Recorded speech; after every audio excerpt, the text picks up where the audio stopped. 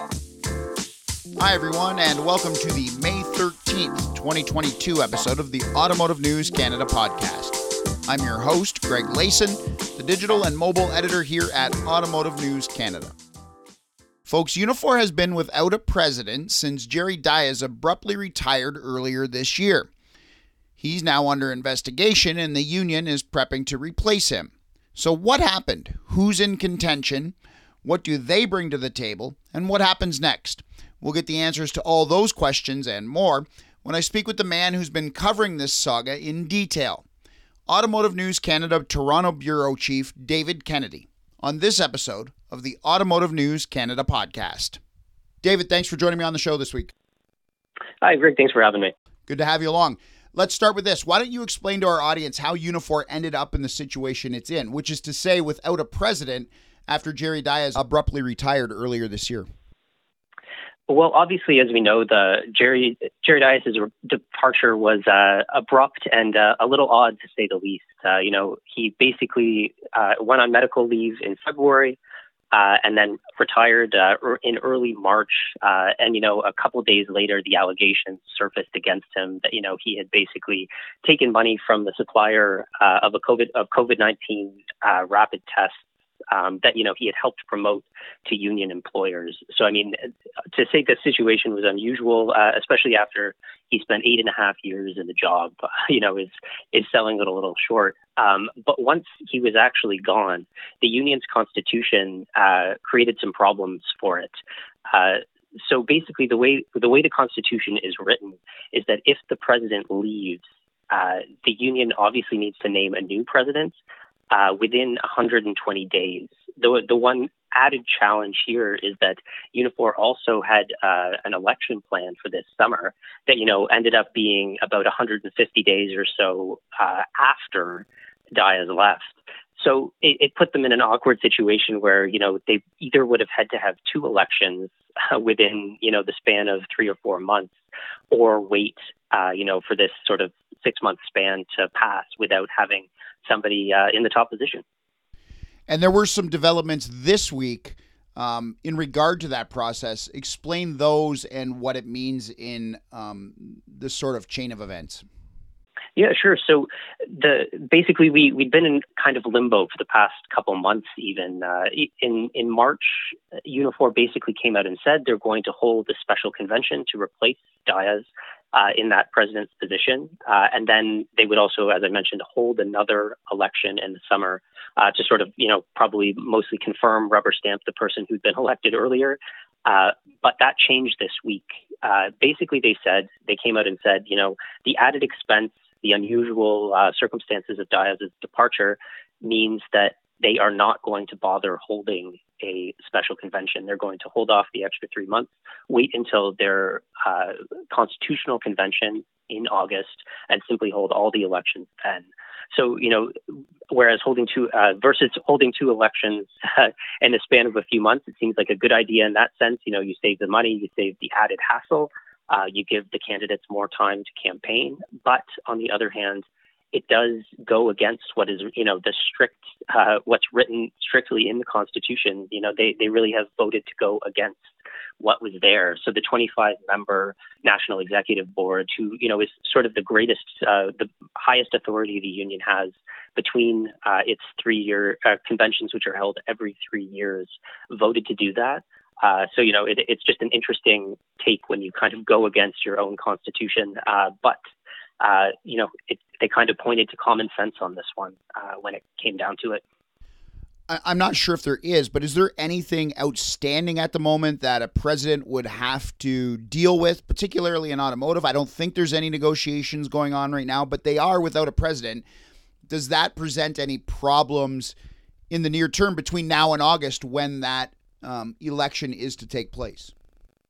No, certainly, as you said, there's nothing top of mind, particularly within automotive, that's going to come up that, they really would need a leader to step in and make a decision. But, that being said, there isn't somebody to do that when needed, and you never know what might arise. And one of the other issues is that, the person who is more or less de facto in charge at the moment would be Secretary Lana Payne. who was never elected to that president position, but you have to assume, kind of as one of the highest ranking members and the one who oversaw the Diaz investigation and the one who's certainly been the most high profile since all of everything, all the developments this year. She's now, in that position and also running for the presidency. So it creates, she's basically in the position, but without having been elected. And she is one of three candidates currently running to replace Gerry. The other two are Dave Cassidy and Scott Doherty. You profiled them all this week for our website, and it's going to be in print next week, so our audience can read a little more about them. But with the time we have now, I'll say a name, and you tell me a little bit about them. And since we mentioned Lana off the top, tell me a little bit about Lana Payne and what she brings to the table. Sure. Well, Lana Payne, as I mentioned, is currently the Secretary-Treasurer. She was elected in 2019 to that position and, has been with Unifor since it was formed in 2013. She spent 2 years in another of sort of the highest elected leadership positions as Atlantic Director.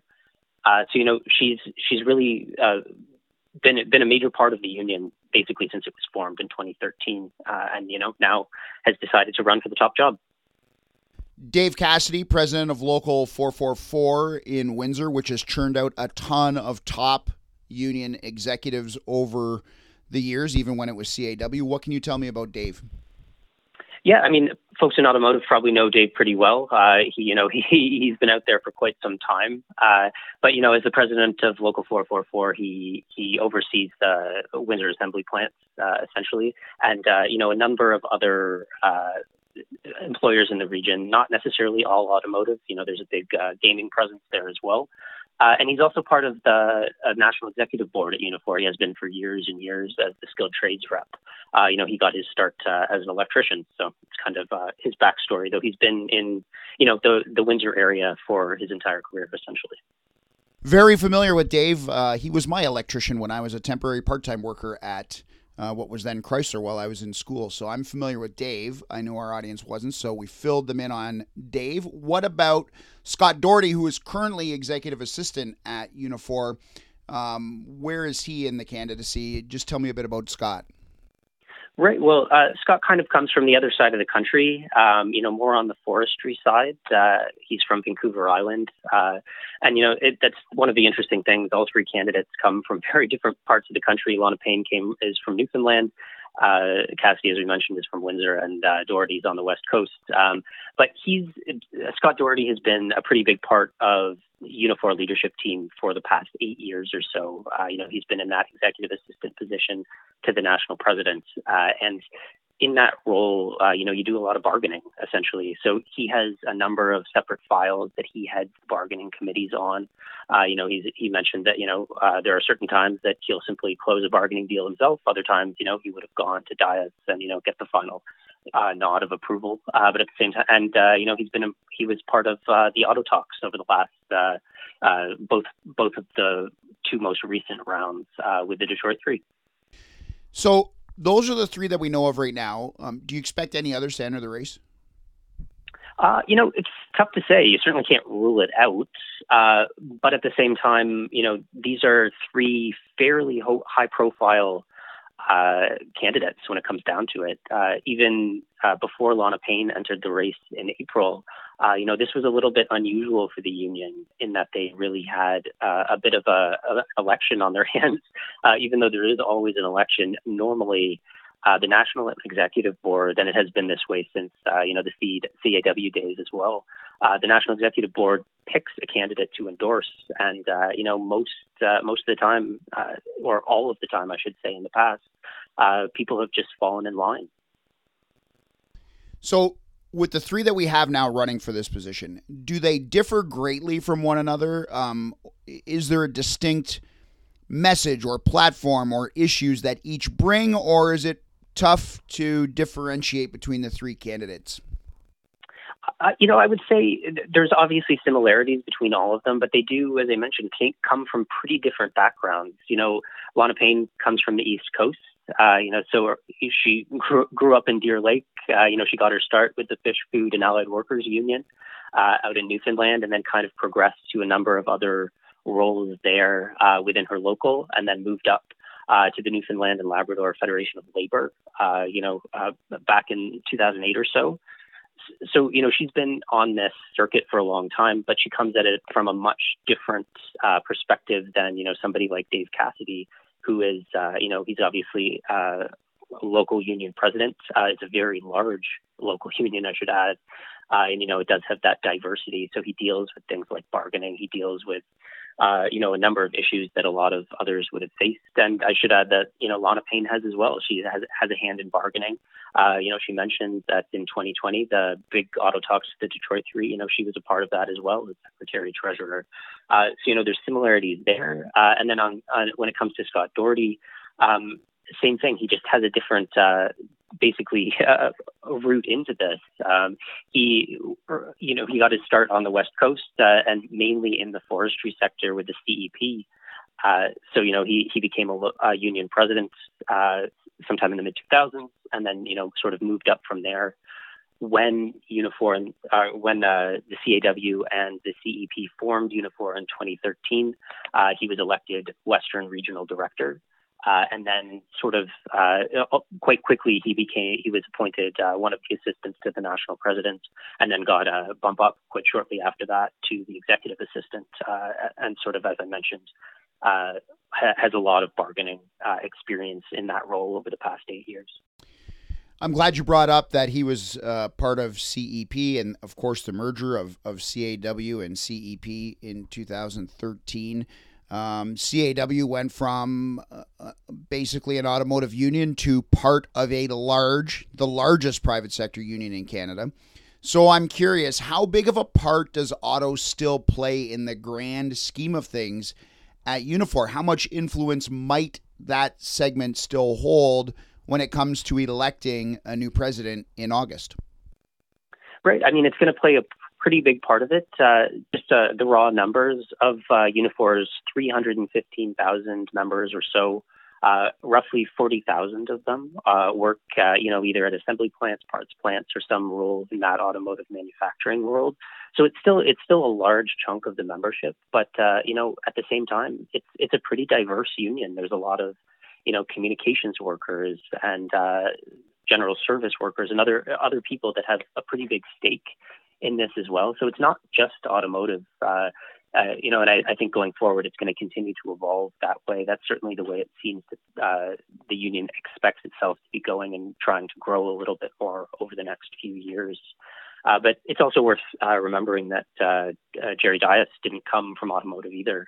He came from the manufacturing world, but he was never originally an automotive guy.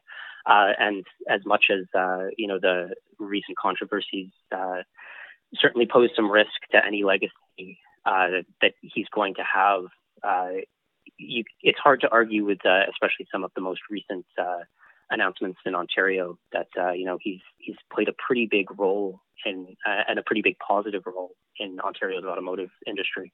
Well, that's a great point. I mean, we saw $13 billion worth of investment in an 8-week span this year, and it would be silly for any of us to think Jerry didn't have a part in that leading up to the finalization of those announcements. So you're quite right in that, and he was a big part of getting Oshawa back up and running. So your point is definitely taken that despite the controversies this year, he certainly had a hand in landing automotive investment and securing the future in Ontario, I would think.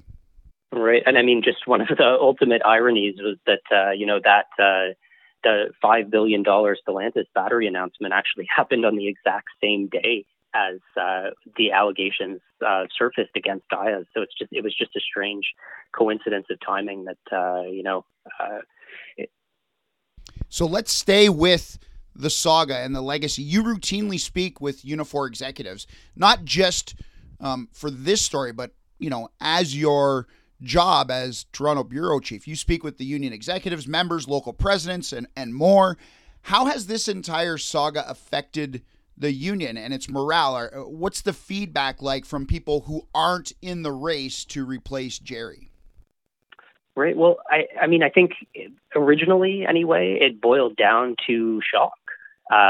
this really came out of the blue, I think, for a lot of members. And, as much as there's always going to be rumblings when somebody like Dias steps away from the job the way he did, sort of taking medical leave originally, there was some bubbling up of rumors and things like that. But exactly what came out, in March, I think surprised pretty much everybody.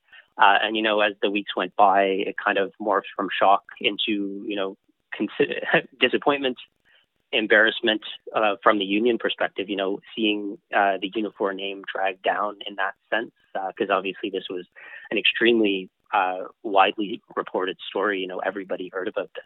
So, that doesn't feel good as a union member. And then, just anger towards Dias himself. Obviously, the allegations are still not proven.